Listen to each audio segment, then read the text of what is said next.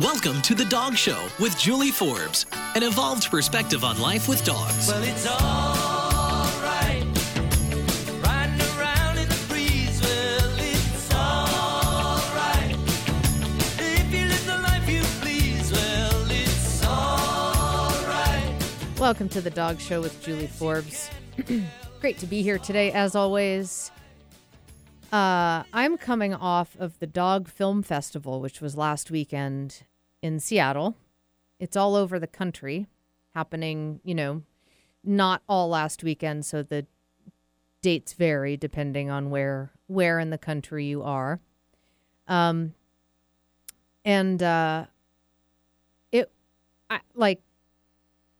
this is like episode number 441, I think, which is pretty cool. It's hard to believe. I've been on the air for a long time and met Tracy Hotchner last year through the Dog Film Festival was how we connected, and I had her on the show to talk about it, and we just had sort of one of those instant connections and are friends, and talked to her again this year about it, and she was the only one doing this type of thing when I was thinking about doing a show like this. I mean, I remember, I think it was it was like 8.5 years ago, and the world of podcast was a lot different 8.5 years ago. It's really kind of blown up, I think, since then. There certainly were some, but not like today. And she had been on the air for already several years, I think, when I was starting. And anyway, 440 episodes, and I've talked with so many amazing people, and I have a lot of ideas kind of come across my desk, so to speak.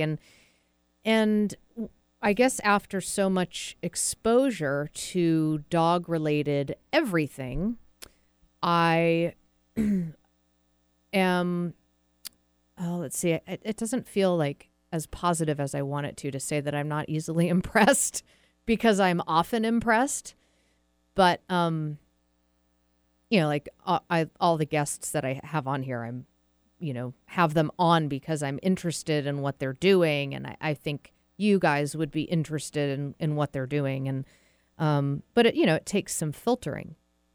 So anyway, I just, kind of appreciate that. The Dog Film Festival this year blew me away. Last year's was good. Excellent. Can I jump in and say, what was your favorite movie? I can't even. Okay, so I can, because there's two that are like still in me. Mm-hmm.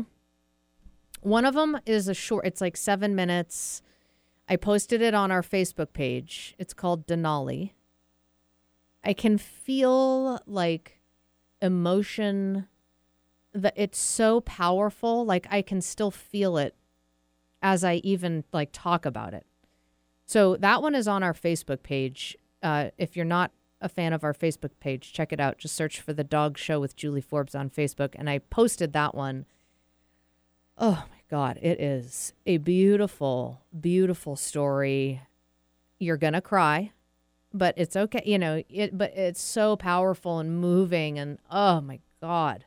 Well, no spoilers, but can you give us an idea what that might be about? It's is it about Alaska or the mountain? Or the dog's name is Denali. Okay, all right. I makes think sense. the guy, there's some association with Patagonia, the company. I think maybe his owner worked for Patagonia or had some connection. And it's just his own. I don't even want to talk about it because it's just not going to do it justice. But it is about the guy's relationship with his dog through the life of the dog till the end. The guy had cancer. 7 minutes. Watch it. It's on our Facebook page, or you can, if you're not on Facebook, just go to YouTube. Denali, the film is titled Denali, but if you just type in like Denali Patagonia, you'll find it. And it starts out with like a car like driving onto a big beach. It's like a wide shot, kind of from a distance, a car coming onto a beach park. and then it goes on. You won't regret it. There were two separate films, and they were both like a little over an hour. So Denali was close to the front of the thing. There was one about a rock climbing Jack Russell Terrier named Biscuit. Like crazy, like not just like, oh, the dog's, jumping on boulders. The dog is climbing up rocks. That was amazing. Jack Russells are pretty small, right? Small and tenacious. Yeah, that's like the Eddie dog from Frasier, right? Yes. Okay. Except these ones are shorter. Well, no, her brother didn't. There's now two different. It used to all just be Jack Russell, and now there's a Parsons Russell, and one's short-legged and one's longer-legged. But still, pretty impressive for a little dog to be mountain climbing, yeah? Yeah, well, they fit incredible. Biscuit, that one was really cool. There was a longer one as part of the first film called Mystery of the Arctic Cairn.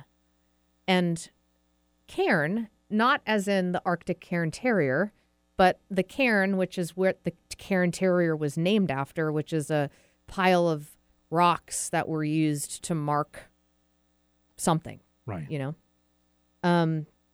So this is about four men who, using old diaries and maps of this explorer from like 1901, go and try to retrace the path in the Canadian polar Arctic, and it's four men, four dogs that are like Malamute type-ish dogs. They're Inuit dogs, actually. They're not Malamutes, but they kind of bigger boned than a husky. Canadian Inuit dogs is what they were. And that was a longer one. Very, very. That one is the other one in addition to Denali. That is just still with me. Really, really good. Mystery of the Arctic Cairn. They're like have to get through polar bears and then Arctic wolves, and you see how the dogs and the men get, way. So this one, way. dogs were part of the crew. Yeah. Each guy had a dog. Yeah. They would not have been able to get, pull their gear without the help. Pretty much all Arctic, and Arctic exploration has involved dogs. Yeah. Yeah. And that's inspired the interview that I'm going to play after this intro of my chat with Vaughn Martin, who did a commemorative run. It was a 1925 Serum run expedition, getting life-saving, was it diphtheria or something like that, up to Nome, Alaska. And I talked with him about his sled dogs and his book, which is called A Long Way to Nome. I thought of him as I was kind of processing this movie as part of the Dog Film Festival, Mystery of the Arctic Cairn. Really good.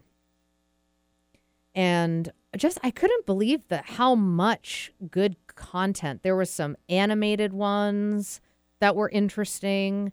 The rock climbing Jack Russell really kind of the whole thing blew my mind. I cannot recommend it enough. I'm freaking out. I called Tracy halfway between and was like, this is amazing. And I wish you were here. But it's all over the country, and she's got to, take care of her own dogs, right? There was an ad at the beginning of each film, and it was like, do you suffer from, blah, blah, blah, blah, blah, like, looks just like all of the pharmaceutical ads that you see on television that are all over television, right? And, and da-da-da-da-da. Ask your veterinarian about dog, like, as the name of the drug, right? And then they're like side effects and talking a baby voice and that was really cute. And then there's a different one at the beginning of the other one. Well, I think it's pretty well documented that dogs can help combat depression and social anxiety and all that stuff. So all sorts of stuff. Yeah. Good for the soul, good for health, good for they lower blood pressure, but it was really cute. They were well done because it really looked like are we about to watch like a pharmaceutical commercial at the beginning of the Dog Film Festival? And it wasn't. It was part of it.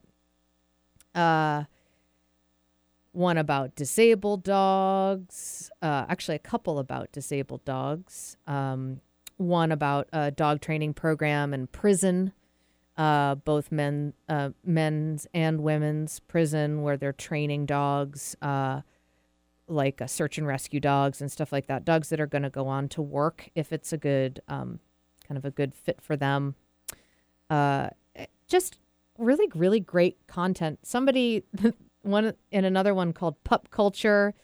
There was one woman talking about how she taught her dog a dance routine to Paula Abdul's Opposites Attract, which I almost fell off my chair actually, because we have a Paula Abdul thing going on in my dance class. And last week I talked with Liz, one of my friends from dance class, and now I've got a whole bunch of the other ones that have questions about their dogs. So we'll do more dog training and behavior consults coming up. Now, if I recall, that featured the rapid stylings of MC Scat Cat. So I'm not sure a dance routine with a dog is appropriate on that one. I know. Maybe have to recruit a cat. Yeah, I know. Yeah, good luck. Dancing cats. Project Unconditional was on there, who I interviewed on the show, I think, back in 2015. And they focus on honoring old dogs. And there was, I think it was within that one. Oh, no, it was in the one after that called If I Could Talk.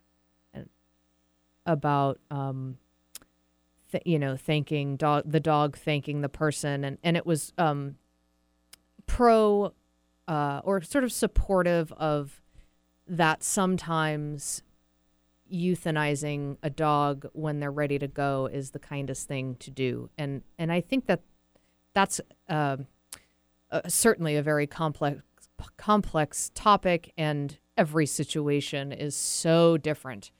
But I do have a sensitivity to when I hear in the situations when this is the case. It's certainly not always the case, and dogs can certainly die a natural death and have that be all right and good. But I also think that there's times when, we keep them alive longer than they would be if they were just on their own. And then kind of part of that responsibility is that when they are ready to, end their suffering. It was moving. It was just awesome. Well done, Tracy Hotchner. Thank you so much for putting that together. Go to dogfilmfestival.com and see where it is coming near you. And if you haven't missed it yet, or, I'll find out if there's anywhere where you can see it after the fact, like if it's online or whatever. I did post the Denali video that I referenced on our Facebook page, so check that out. Just go to the Dog Show with Julie Forbes on Facebook. Watch that. So good. So good. I'm blown away by how blown away I am. We got Lois's, to change the subject, we got Lois's DNA test results back from Embark Veterinary. Mm-hmm. I had them on the show a couple months ago. It was before she passed, so it was probably maybe 3 months ago now. She recently passed away. Lois was our old Dog Haven final refuge dog. We had her for 3 years. So that was awesome. Embark Veterinary, if you're looking for a breed DNA test or a DNA test to check out your dog for like health, that your dog is a carrier for the gene for this or that health condition, those are really good things to know as well. To have that information so that you can work with your veterinarian. Can I say that word? Veterinarian on preventative, anything that you could do maybe preventatively to know. She was a super mutt, like lots of different. She was 25% Norwegian Elkhound. Wow. Yeah. From both sides. A little bit of Elkhound from both sides makes a quarter Elkhound and Lois. Then she had German Shepherd was the next one. And then she had Doberman, Rottweiler, Husky, Collie, and Pekingese. Quite a mix. Yeah. So cool. Embark Veterinary. It's through Cornell University. It is the most comprehensive test available as far as genetic testing goes. So check that out. We're super happy with our whole process with that, and it's really great to know what genetically made that girl so special. So I'm going to play my interview with Vaughn Martin about his book, A Long Way to Nome. Enjoy. Hi, Vaughn.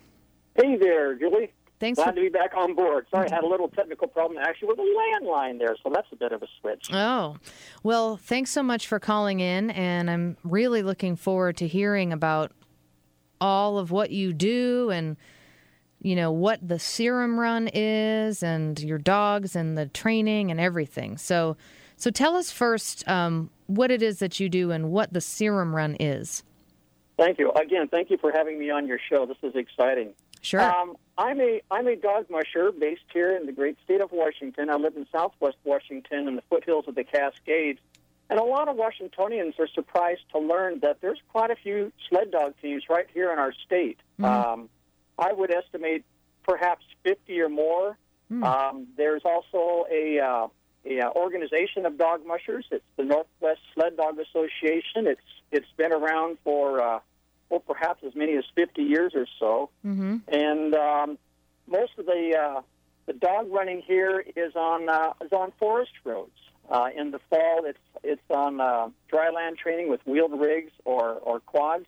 Mm-hmm. And actually, in the winter, we have several races throughout the state of Washington. So it's not a sport or an activity with dogs that's isolated to Alaska only. Mm. When I was in Vermont, I went to college in Vermont, and while I was in college, I volunteered for a dog sled race in Vermont. It was called the Craftsbury Dog Sled Race, and it was in Craftsbury, Vermont. And I just volunteered at trail crossings where trails crossed over roads and made sure that cars were stopped and stuff. But it was really, really cool to see the dogs doing what they do, and especially the start. I was really impressed by how fast they go at the beginning. That's what a lot of people have to say. I've given rides to a few people, and the two comments that I hear again and again is how fast these dogs accelerate. Mm-hmm. And the second comment is absolutely how quiet it is once you get out on the trail with them. Yeah. Unlike it's sometimes portrayed in the movies, when the dogs are underway, they do not bark. They're very quiet, and all you hear is they're panting as they're moving down the trail and their little paws on the snow. Yeah. But there's a lot of dog mushing there in New England. It goes back quite a ways. In fact, I think the oldest dog mushing club in the U.S. is actually in the greater New England area. Mm.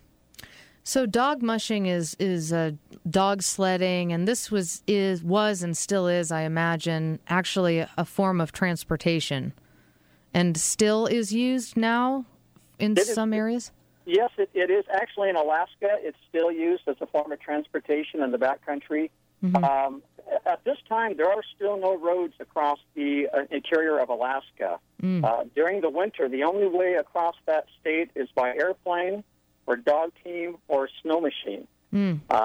So it's still an important part of the lifestyle there. It's a very exciting recreational activity here in the lower 48 and here in Washington. Mm-hmm. But it's amazing to watch these dogs do this. The teams here in Washington can number for as few as 2, 3, or 4, all the way up to 12 dog teams or more. And these are dogs doing what they love the best, which is running in harness and running as a pack. Mm.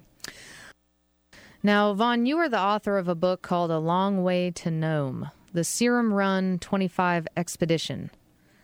So what is the Serum Run? The Serum Run is an expedition across the Alaskan interior by winter from Nenana to Nome. Now, really, that's a distance of about 800 miles. Mm. And the purpose of the expedition is to commemorate the original 1925 relay across the territory of Alaska to deliver life-saving antitoxin to diphtheria-stricken Nome. And dog teams was the only way to deliver that. So this expedition runs that same route mile for mile and commemorates those original 20 mushers and their incredible dogs who saved the population of Nome from a terrible disease. So they were isolated and the whole community was, or many of the community suffering from diphtheria, and the only way to get this up to them in the winter was with dog sled teams. Absolutely, yeah. There was still no air travel across the state at the time, and the ocean there across from Nome, which sits on the coast, is completely frozen in, so there's no way for ship travel to come in and out during the winter months.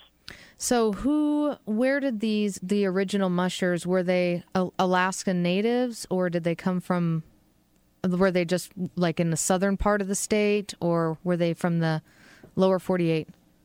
Well, again, kind of going back to how Alaska stayed connected, particularly in the earlier part of the last century, and that was by dog teams running from village to village. So that's how they delivered mail, kept the lines of communication open, delivered supplies. So there was an established mail route, if you will, by dog team that crossed Alaska at that time. And it was decided the best way to deliver that original serum was to organize a series of relays across the territory of Alaska to carry this serum. So each of the mushers was running from his village to the next village. So Got it. And that would have been a distance of, 30 to 50 miles approximately. Okay. And so Balto was the dog of the last leg then of that relay. Right. So Balto, who we've heard about from animated features, and it's a name that's familiar to most children, was the lead dog on the very last leg that brought that serum into Nome in 1925. Yeah, and I think I saw a documentary about this sometime in the, past few years, I guess. I don't remember when, but I know that this is familiar, and I remember seeing footage on television about this run, actually, specifically. And so you're actually going to be, so now you do a run, like a commemorative run? Right, so this is a commemorative run. So we're going to again, honor those original mushers and their dogs. But there's a second very interesting component to this expedition, and that's the fact that our expedition also has a medical team with us. Mm-hmm. And at each of those villages that we arrive at, between the Nana and Nome, and there's approximately a dozen of them, our medical team will deliver a health education program to the villagers. And what your listeners got to keep in mind is this is a very remote part of Alaska. They don't see anybody from the outside through the winter months. The only way in and out by ground is by snow machine or dog team. So this is a big event for them when we come through with our little education program. In 2009, we gave a program on stroke prevention. And what will you be talking about this year? That's still being discussed among the expedition team, but one of the topics that is up for consideration is the 20-minute CPR program. So we try to bring them something that would be of value to these smaller villages that don't have immediate contact to medical facilities easily. Yeah. And how many teams are participating in this run? It's quite an expedition. It's going to include 15 mushers, about 180 sled dogs, and it also includes 18 snow machiners, or driving snowmobiles, as we call them here in the lower 48. And the purpose for the snow machines is to help haul the supplies, because there's drops for the dog teams about every 3 days of travel along the trail, and it's about a 20-day trip. But to get between those 3-day cache, of supplies, if you will, the snow machines are assisting by hauling supplies in addition to what the musher is hauling on their sled. And those machines are hauling about 800 pounds each. Wow. Yeah, so it's quite an expedition, and we're basically moving from village to village together, basically traveling at our own speed. But these are distances of about 30 to 60 miles a day, and a run that could take a dog team. When I ran it in 2009, there were some runs that were up to 10 and 11 hours a day. Wow. So what's the difference between this expedition and the Iditarod? Very good question. A lot of folks are confused between the Iditarod Trail Sled Dog Race and the Serum Run expedition. The Iditarod Trail Sled Dog Race was created to likewise commemorate the 1925 run, but it begins in Anchorage, Alaska, and it's a race for time and prizes and ends up in Nome. So it's a very competitive event, trying to move those dogs down the trail as quickly as they can. By contrast, the Serum Run expedition is not competitive. It is not a race. It's to, again, commemorate those original mushers and to bring health education to the villagers across Alaska. So it is not a race. So since it's not a race, then is there less risk then, especially I would imagine then the burden on the dogs and the mushers and everyone participating is not as intense because you're not under this time crunch? Yes and no, because, you're still traveling most of that Iditarod Trail. You're still traveling in weather that can be 40, 50 below, and you're still going to face every hazard, that any dog team will face, traveling across that state. And it is a hazardous trip. But the difference in the way the dogs travel is in that Iditarod race, those dogs are going to run about 4 hours, rest about 4 hours, run 4 hours, et cetera, et cetera. On the Serum run, they're going to run through the day, but we don't have to really put them into race mode. I can kind of put them more in cruise mode.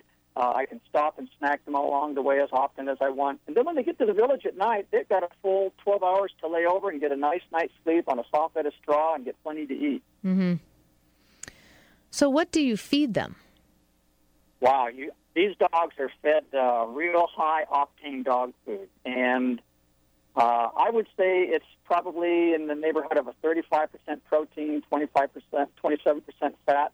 Mm-hmm. And in addition, to keep them fueled up, we're feeding them fat or suet or ground meat, lamb chunks, that sort of thing. Because these dogs are going to burn 5,000 to 10,000 calories a day. Wow. And in order to get that much fuel in them, that not only gives them the energy to run down this trail, but to keep them warm in that cold temperature, they eat voraciously. So it's a very high-octane dog food. Mm-hmm.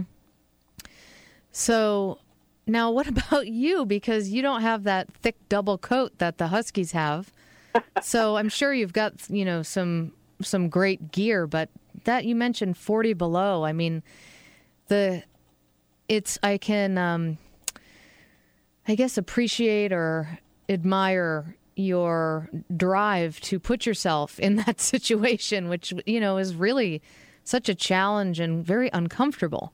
Well, it is uncomfortable, and it's very challenging, and I've been often asked, well, how do you dress for weather that gets down to 60 below zero or so? And you're really layered up. It's how high-tech clothing is now. But you do layer up properly. There's specific types of footwear and handwear, et cetera, that you wear. And the other thing that's very important is to stay very well hydrated because the Alaska is in the Arctic area. It's very easy to become dehydrated because the air is very, very dry there. So you're drinking as often as you can and eating, large breakfasts, large dinners. But during the day, you're traveling on those runners, and so you're kind of eating what you can. I like pieces of snack meat and granola bars, and you're just eating as many high-calorie foods as you can throughout the day. Yeah. A lot of that is because your body is burning so much energy just to keep warm. Just to keep warm, exactly. So I think just about all of us lose weight on this trip. Yeah. So now I want to, in the next segment, I have some questions about the training involved. And I know that you are unique in that you use all dogs that you've adopted or gotten from a shelter, which is great. And are they all Huskies or Husky mixes? Or I know a lot of times sled dogs they don't look like your, University of Washington mascot, which actually is a Malamute, but that they tend to be a little thinner and more scraggly looking. So are your dogs all purebred Huskies or are they mixes? I've got a mixture. I've got a handful of Siberian Huskies that look more like what the average person expects a Husky to look like. Yeah. The rest of them are Alaskan Huskies, which is the Iditarod-type dog. And they are a leaner, smaller dog. They typically weigh 43 to 60 pounds, not as heavy-coated, but they're certainly the most proven athlete in the world. This is a dog that can run 80 miles a day and haul heavy loads. So they're just an amazing dog. And of color, they're every color imaginable, white, black, red, different types of coat configurations. As far as color, they could be blue-eyed or brown-eyed, or like some of mine, the combination of both. And a lot of people are struck by how slight the Alaskan Husky is when they see one for the first time. Yeah, that was my impression, and what I've heard other people say, too, is that they're so little. But they're wiry and they have stamina that just won't quit. So, but you said that they're not as thick coated, so they're still able to keep warm in that frigid weather. Yeah, they do pretty well in Alaska, where the breeding is out of course, and but they still do have a pretty good coat. Not like a Malamute would, for example, but they're pretty comfortable down to 10 and 20 below. In fact, about 20 below is an ideal operating temperature for those dogs. But I will tell the listeners that when we get into areas where there's really high winds, particularly out on the coast, there's a dog coat for every one of these dogs that's on the sled. It's fleece-lined. It has a wind shell on the outside. That really keeps that wind off of them. I let some of the dogs wear those at night if it's cold enough, and, of course, they're curled up on thick beds of straw, which is really well insulated. But they sleep very comfortably, and every dog wears a bootie on every foot, every mile of that run, which is not to protect them from cold, because their feet don't get cold, but to protect them from abrasions. So there's a lot of dog care along the way. Yeah. Abrasions, and then also like ice can build up in between the paw pads and stuff, and that can certainly, that can cause abrasions, but just be really uncomfortable, and frostbite, I think, too. Yeah, the abrasion is the main factor. So you're really watching those feet carefully and changing those booties as necessary. I use about 1,500 of those on the trip. 1,500 booties? That's correct. Wow. So I'm very curious about the, we've been talking about the Serum run, and it's a commemorative run, and I'm really curious about your dogs. And I know you wrote in your book, A Long Way to Nome, about your experience in the 2009 run. Is that right? Was it the 2009 run? Yeah, it's the 2009 run that's chronicled in the book. Okay. And so you said 17 dogs, and your dog team is made up of 12 dogs that you'll actually run with. Right. The best 12 make the team. Okay. And you use all dogs that you've adopted from either another musher, or you've even gotten dogs from shelters. Yes, I do. And as some of your listeners may know, there's, with the overcrowded, adoption agencies and so many dogs that are put down because there just aren't enough homes, that I have made the personal choice not to breed any of my dogs. And I have, literally adopted all the dogs that I use on my team. Almost 10,000 huskies across the country, I heard, are euthanized each year. There's just not enough homes for them. Yeah. So, adopting these dogs, finding a dog that needs a home, is a great way to kind of keep them active and enjoying the lifestyle they love so much. Several of them came out of other mushers that were ready to retire them from their teams and take great care of their dogs. So they select people like myself to give them that extended career. And that's how I came to get my dogs. And, I know I have cattle dogs, and I've talked about them a lot, and they are a high energy, high maintenance breed, another working type breed, herding this time. But so many dogs end up in shelters because the people who get them either don't know what is going to be required to meet their needs. And so a lot of dogs that are pent up end up having behavioral issues, or they get destructive. I would imagine there's a fair amount of huskies that end up in shelters because they've taken off, because I know that they have a tendency to roam. Oh, yes, they do. Yeah. And so what a great thing to not only, adopt dogs that need homes, but you're taking these dogs that probably ended up in a shelter a lot of times because their previous owners were not able to meet their needs. And now you're taking them and giving them like the dream life for a husky. Well, yeah. I remember Teak, one of my Siberian huskies, up on the kennel door, it said he was chewing carpet and underwear, and he was only 6 months old. And, basically he was just being a puppy, and folks were prepared for, that type of dog, I guess, when they got him. And these dogs are runners. They're escape artists. So they do require good confinement. Yeah, and they're very smart. I live in Vermont. A roommate of mine had a husky, and he was freaky smart. Like people, like he would do things like take everybody's pillows off of their beds and bring them to his mom's bed and then get on it and sleep. It's like, are you a dog? So now what all is involved? Now I know that you're taking a very natural drive. So was that drive the drive to pull simply? Yeah. These dogs are responding to their natural instincts to pull. So, okay. Teaching that is not something that you have to teach a husky to do. You put a harness on them, hook them up, they're going to want to pull, but you do have to cultivate their stamina and, their physical strength, just like any athlete would want to be trained. Yeah. And it's also not just, okay, go. I mean, you have to be able to communicate and control them to an extent as well, because you're not just going straight 800 miles. And then there's parts of, you have to be able to navigate the trails and stuff. So what all is involved? I mean, what do you have to teach them? I remember when I was volunteering at the dog sled race in Vermont that they were saying the words gee and haw for right and left or left and right. Right. Just like a football team, the dogs on a dog team are specific to their positions for the most part. There are some that can, switch up and change positions and multitask that way. But dogs whose responsibility is to follow your voice commands, G to turn right, how to turn left, there's whoa and get up or whatever, get up and go commands you give them. And, kind of working your way back to the team, you've got, the wheel dogs that are at the very back. They're your strongest, heaviest bone dogs that are, helping the sled negotiate around obstacles and that sort of thing.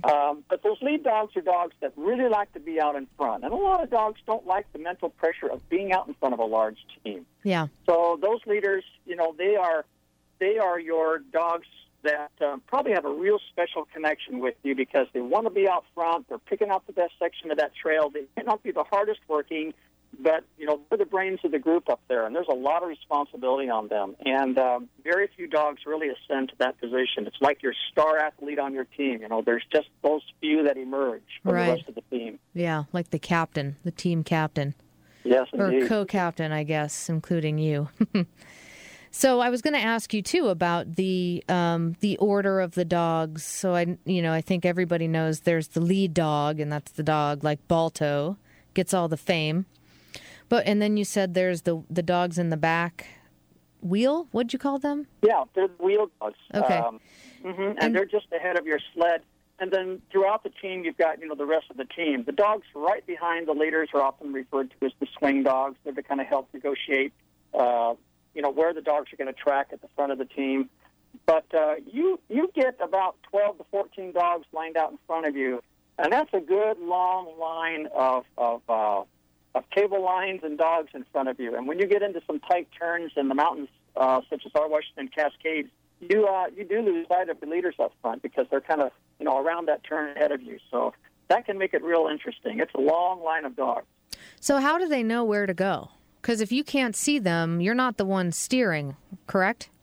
That's correct. The dogs will follow what they perceive as a trail, and it's really their feet that pick it out, and also their ability to smell the trail. Yeah. For example, when you're traveling across Alaska, and if you don't have another dog team in sight in front of you, the team that passed over that trail leaves a scent trail just by simply passing over it, and it'll last a very long time, days or weeks maybe. Yeah. And the teams falling behind can really pick that scent trail up and kind of follow along. If you come to an intersection, you'll want to make sure you call up, which direction you want them to go. One of them might look back just to see, which direction you're going to call them up to. But they'll negotiate that trail by their scent. Interesting. And so I have when I was living in Vermont still, I was on a hike with a friend, and we climbed up Camel's Hump Mountain, which is not a very big mountain. It is for New England standards, but so we were on our way down, and it was starting to get dark, and we were with my dog Chewy at the time. He's since passed away, and it was getting to be to where we really couldn't see the trail very well. We were closer to the bottom, but there were it was in the fall, and a lot of leaves had fallen, and so it was kind of hard to really see the distinction of the trail versus just the sides of the trail. But we could see Chewy, and he had been on many hikes before, so we just decided to follow him, and he brought us right back down to the parking lot. But we thought that was pretty cool that we could They have an amazing ability to do that, and what a coincidence. In fact, my principal lead dog on the 2009 run, and my principal lead dog who's taken us back in 2011 is a dog named Chewy. Oh. He is a look-alike of Balto, actually. He's mostly black with a white bib. And the remarkable thing about this dog is he turned 12 last March, and he is still running lead for me. Wow. He's an incredible dog. He's a dog that I adopted from another musher many years ago. And for those who are interested in learning more about these dogs, if they visit my website at callofthewildhuskies.com, they have the opportunity to sponsor one of these dogs on the 2011 Serum run. We are volunteers on this run, and it's out of the pocket, so it's on us to get ourselves up there and bring this health education across Alaska. But if anyone would like to know more about these dogs or sponsor one of their favorite dogs to help take this message across Alaska for the villagers, visit the site. It's a lot of fun. And that is callofthewildhuskies.com. Correct. And I have that. There's a link posted on the Dog Talk Show homepage as well. And there's also links on Facebook and Twitter. And you have a Facebook page and also a Twitter account, correct? Yes, I do. And yes, what is the name of your Facebook page? Well, they could just do it by my name, Vaughn Martin. Okay. That'll bring you up there. V-O-N, right. Martin. All right, and so your spectacular lead dog's name is Chewy? He is, yes. He's a great dog. Yeah, well, I'm not surprised because it's a very, very distinguished name. Any dog with that name must be pretty special because my dog was. Agree. Yeah. Well, and so you can sponsor one of your sled dogs, and that helps support the run. Again, that's callofthewildhuskies.com. Now, your book, A Long Way to Nome, sort of documents your run of 2009. And it sounds like it was eventful. That expedition was a situation where everything that could go wrong pretty much did. In the end, the dogs all got out just fine. But it was a very exciting expedition with a lot of unexpected twists and turns. And I had originally intended a book as a thank you gift to my sponsors, but there were so many oddities and extraordinary things that happened to us and the dogs up there that I published it in a book. It's a great read. It's only about 130 pages. It has 150-plus color photos of the expedition. Wow. And it's really a book about the relationship between the musher and the dogs set against the background of Alaska. So it really kind of goes to the heart of what's going on between the musher and the dogs on this trip. Yeah. So I was going to ask, too, now you said Chewy is 12 and still running strong, but what is the average retirement age for a sled dog? Julie, it's pretty close to 12. I've seen some dogs retire out after about 11. Usually by 13, they're pretty well ready for full retirement. Oldest male leader who's been retired for some time is 15 and a half and still kicking around, but he quit working at age 13. So yeah. About 12 is about as long as you would probably expect them to remain in service. But basically, they let you know by their performance and their desire. Yeah. And how old do they have to be in order to start? A yearling, more than 6 months, but I would say a year and a half old dog is about ready to really get to harness and get to hard work. Yeah. Well, we're going to take a break, Vaughn, and we'll be back in just a few minutes to talk more with you about you and your dogs and your experiences. We'll be back in just a few minutes with the Dog Talk Show on Alternative Talk 1150. The northern lights cross snow and the ice, and it's called the Iditarod Trail. Will give me a team and a good lead dog and a sled that's built so fine, and let me race those miles to Nome 1049. Then when I get back to my home, hey, I can tell my tale. I did the Iditarod Trail. Looking for an easy way to give your dog's food a boost in nutrition? Or maybe your dog has a sensitive digestive tract, itchy skin, or is just a picky eater. We've had such great success feeding St. John Creamery raw goat's milk to our pack, and I recommend it to my clients all the time. You can get raw goat's milk for your dog all over the country. But if you live in Western Washington, be sure it's St. John Creamery you reach for in the freezer section of your local independent pet supply store.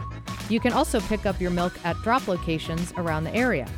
Visit stjohncreamery.com to learn more. That's stjohncreamery.com. Your dogs will love you for it.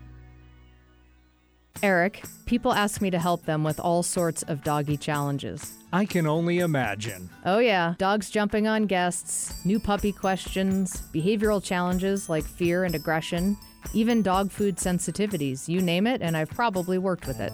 But can you help people even if they don't live in Seattle?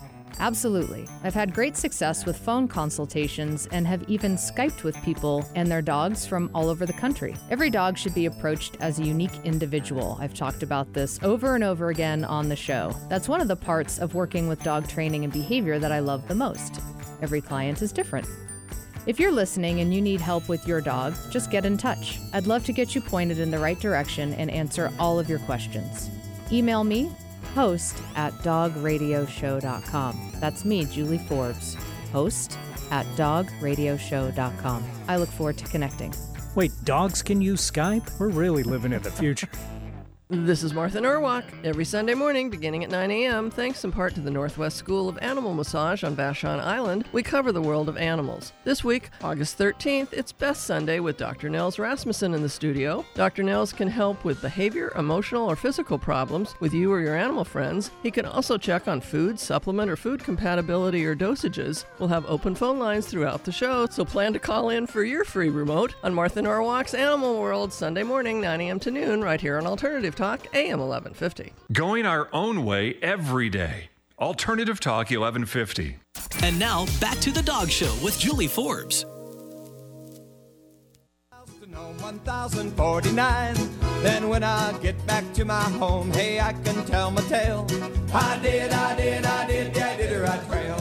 Welcome back to the Dog Show with Julie Forbes. So we are back with Vaughn Martin, author of A Long Way to Nome. Welcome back, Vaughn. Good to be here. Now, you had an experience regarding flying your sled dogs in small planes. Yeah, I'll just share this very quickly. When we got to Alaska, we experienced the worst winter they'd had in 30 years. And it was so bad that we got bogged down on the river about halfway across Alaska and actually was forced to abandon our hopes of getting to Nome. And one of the ways we had to move dogs was little tiny single-engine airplanes, trying to move them, further down the trail. And at one point, we were flying 24 Huskies on a little single-engine Cessna, along with 2 dog sleds at 2 mushers and the pilot, departing in a terrible storm, just to keep the dogs kind of moving down the trail and get to where we could eventually bring them back to Anchorage.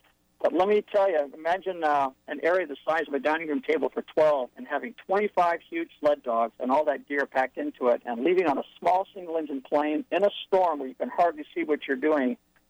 It looked like a scene from the movie 8 Below. It was exciting. Wow. Now, I can't even imagine fitting that. I mean, they're all just loose. You're all just sort of piled in there? Well, they were piled in there. We had them attached to a little line that went around, the floor of this little airplane. But these dogs were literally on top of each other, and many of them didn't know one another. We couldn't really be sure what would happen, but there were absolutely no altercations because it was a little frightful for the dogs, so they kind of really settled down and really, took the trip without any trouble. Yeah, but, it seems like they know, too, like, okay, we're doing some survival things right now, so it's not a time to act out. It was not a time to act out. They could save that for later. Right. Well, yeah, that just sounds. Now, was that that wasn't in the 09 expedition, was it? That was in the 09 expedition, yeah, and it was just one of many twists and turns that we experienced on that expedition. And if your readers would like to know more about what happened, if they can get the book at Amazon.com. It's A Long Way to Nome.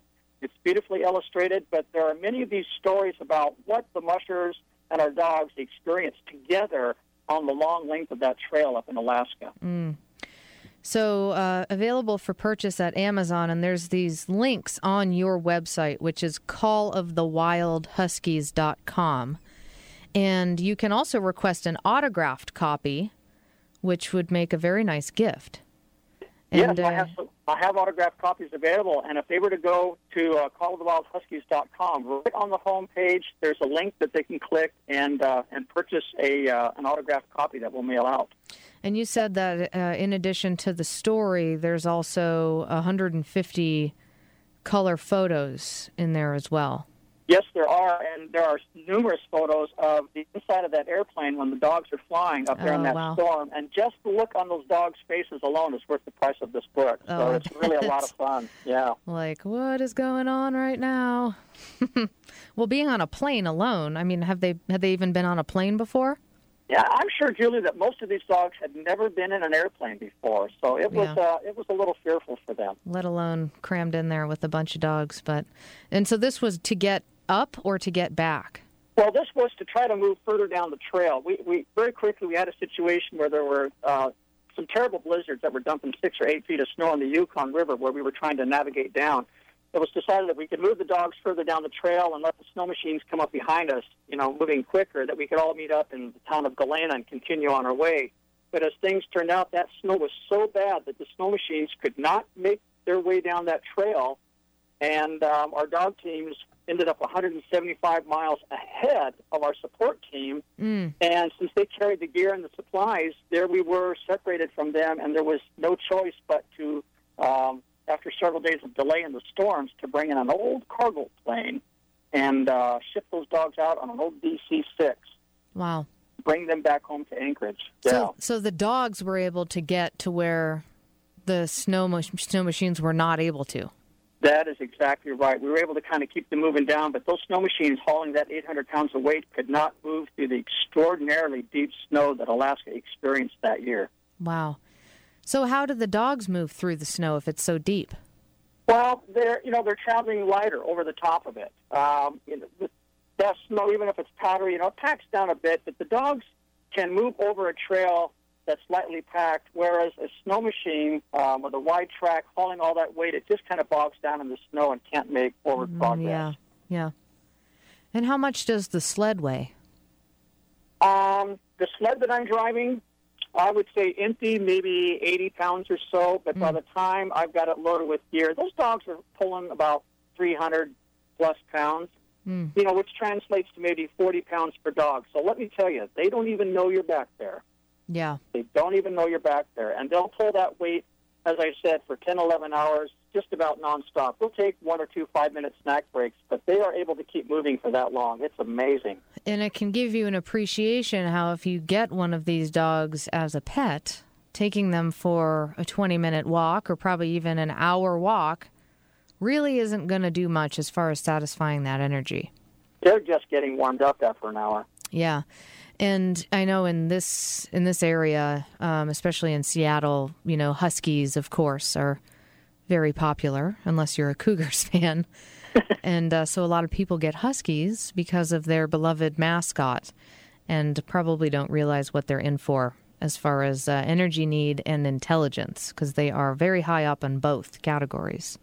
Yeah, my best advice for people that are interested in Huskies is do a lot of reading about them and then visit a shelter or go online because there's so many wonderful dogs available for adoption. And I will tell the listeners that these dogs that I took out of the county shelter, for example, that ran with the Serum Run team, they are also great in the house. They're bed buddies and couch buddies. They're a great dog, but they are a high-energy dog. Yeah, and I'm sure your dogs are so well-behaved in the house because they are getting their needs met energetically and they're working and they have a constructive outlet for all that energy. Absolutely. I don't have problems in the house with them. Yeah. Well, so nice to talk to you today, Vaughn. I'm so glad you got in touch with me, and I look forward to your book, A Long Way to Nome, and that's Nome, Nome, Alaska. Chronicles your 2009 Serum Run. And Vaughn's website is callofthewildhuskies.com. You can order the book from Amazon. You can also request an autographed copy. You can do that through the website. He has his training blog for the upcoming run, which will be February 19th to about March 10th, will be the actual run. There's a 5.5-minute video and all sorts of information. So check out Vaughn's website, and Vaughn, my warmest regards to you and your team as you continue training, and wishes for a very safe trip. And give Chewy a pat for me. I will give Chewy a hug for you, and thank you so much for having me on the show and talking to your listeners about these amazing dogs. My pleasure. That was Vaughn Martin, author of a book called A Long Way to Nome. Check that out. You can get it on Amazon and elsewhere. So a reminder that I posted that one of the films that really, really deeply touched me called Denali on our Facebook page. Check it out. go to The Dog Show with Julie Forbes on Facebook, become a fan, and you can become a part of our conversation in between our live shows every Wednesday at 2. And just a big thank you to Embark Veterinary, again, for their brilliant genetic testing. You can go back and look just a few months ago at my interview with one of their veterinary geneticists. Really interesting. They could tell the breeds of Lois's parents, the breeds of Lois's grandparents, her genetic age. They confirmed her age, like all this stuff. It's really, really incredible. Embark Veterinary. We had a breed DNA test done for Chewy, who's passed away close to 9 years ago. And it's a whole different ballgame now with the technology they have with genetic testing. So that's Embark Veterinary.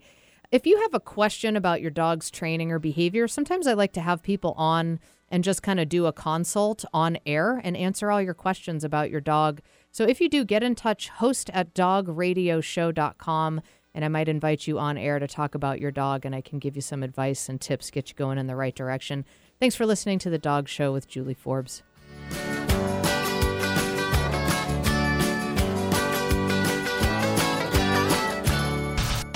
You've been listening to The Dog Show with Julie Forbes, Wednesday afternoons at 2 on Alternative Talk 1150 AM. Never miss another episode. Listen to our podcast online at dogradioshow.com or download them for free on iTunes or SoundCloud.